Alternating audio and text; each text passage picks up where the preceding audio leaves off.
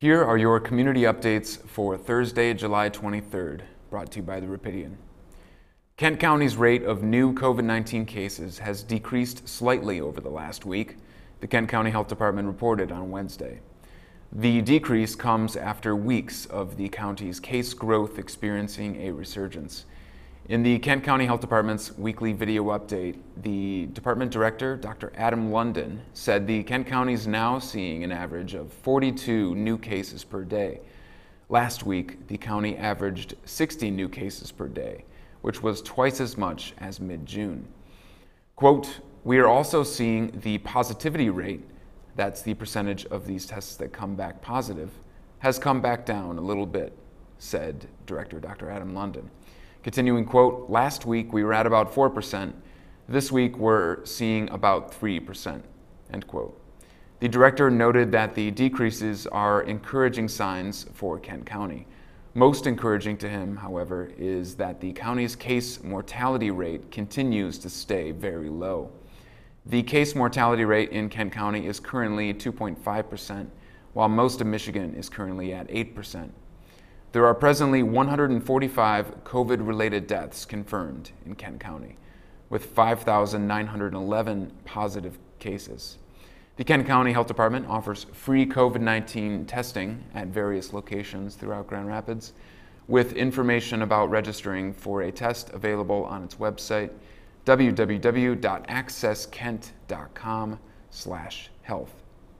The City of Grand Rapids Office of Oversight and Public Accountability gave an update on its police reform efforts on Tuesday, which included progress in developing its strategic plan, an upcoming processing trauma event, and an upcoming website focused on reimagining policing in Grand Rapids. During a Tuesday City Commission meeting, OPA Director Brandon Davis outlined the office's draft strategic plan, which community members will be able to provide feedback on. The priorities within the OPA's plan, dubbed CARE Plus, are as follows.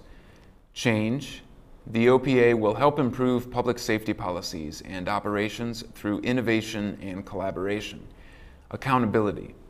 The OPA will help improve individual, supervisory, and organizational accountability for public safety activities through civilian oversight of all public safety operations. Restorative justice. The OPA will help reduce barriers to trust that have been created by systematic inequities in the criminal justice system or that cause disparate outcomes. Engagement and empowerment. The OPA will help enhance communication and education with the public regarding public safety measures.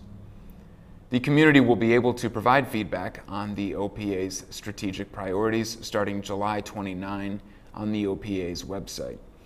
To help community members process and heal from trauma related to racism and use of force, the OPA is hosting an online processing trauma event on August 12th on its Facebook page.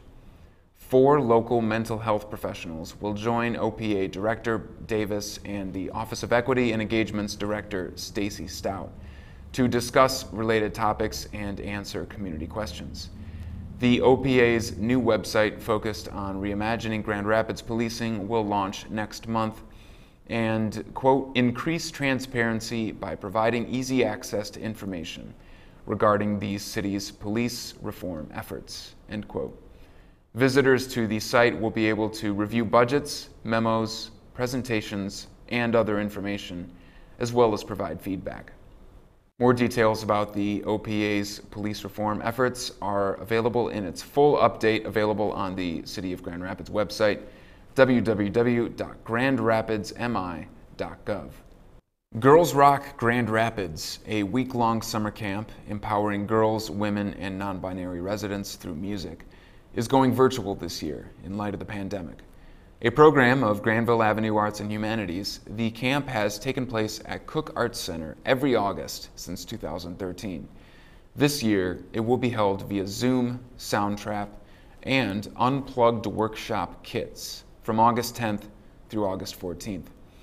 Each year, Girls Rock campers get to participate in instrument lessons, workshops, band forming, songwriting, and logo and album art creation.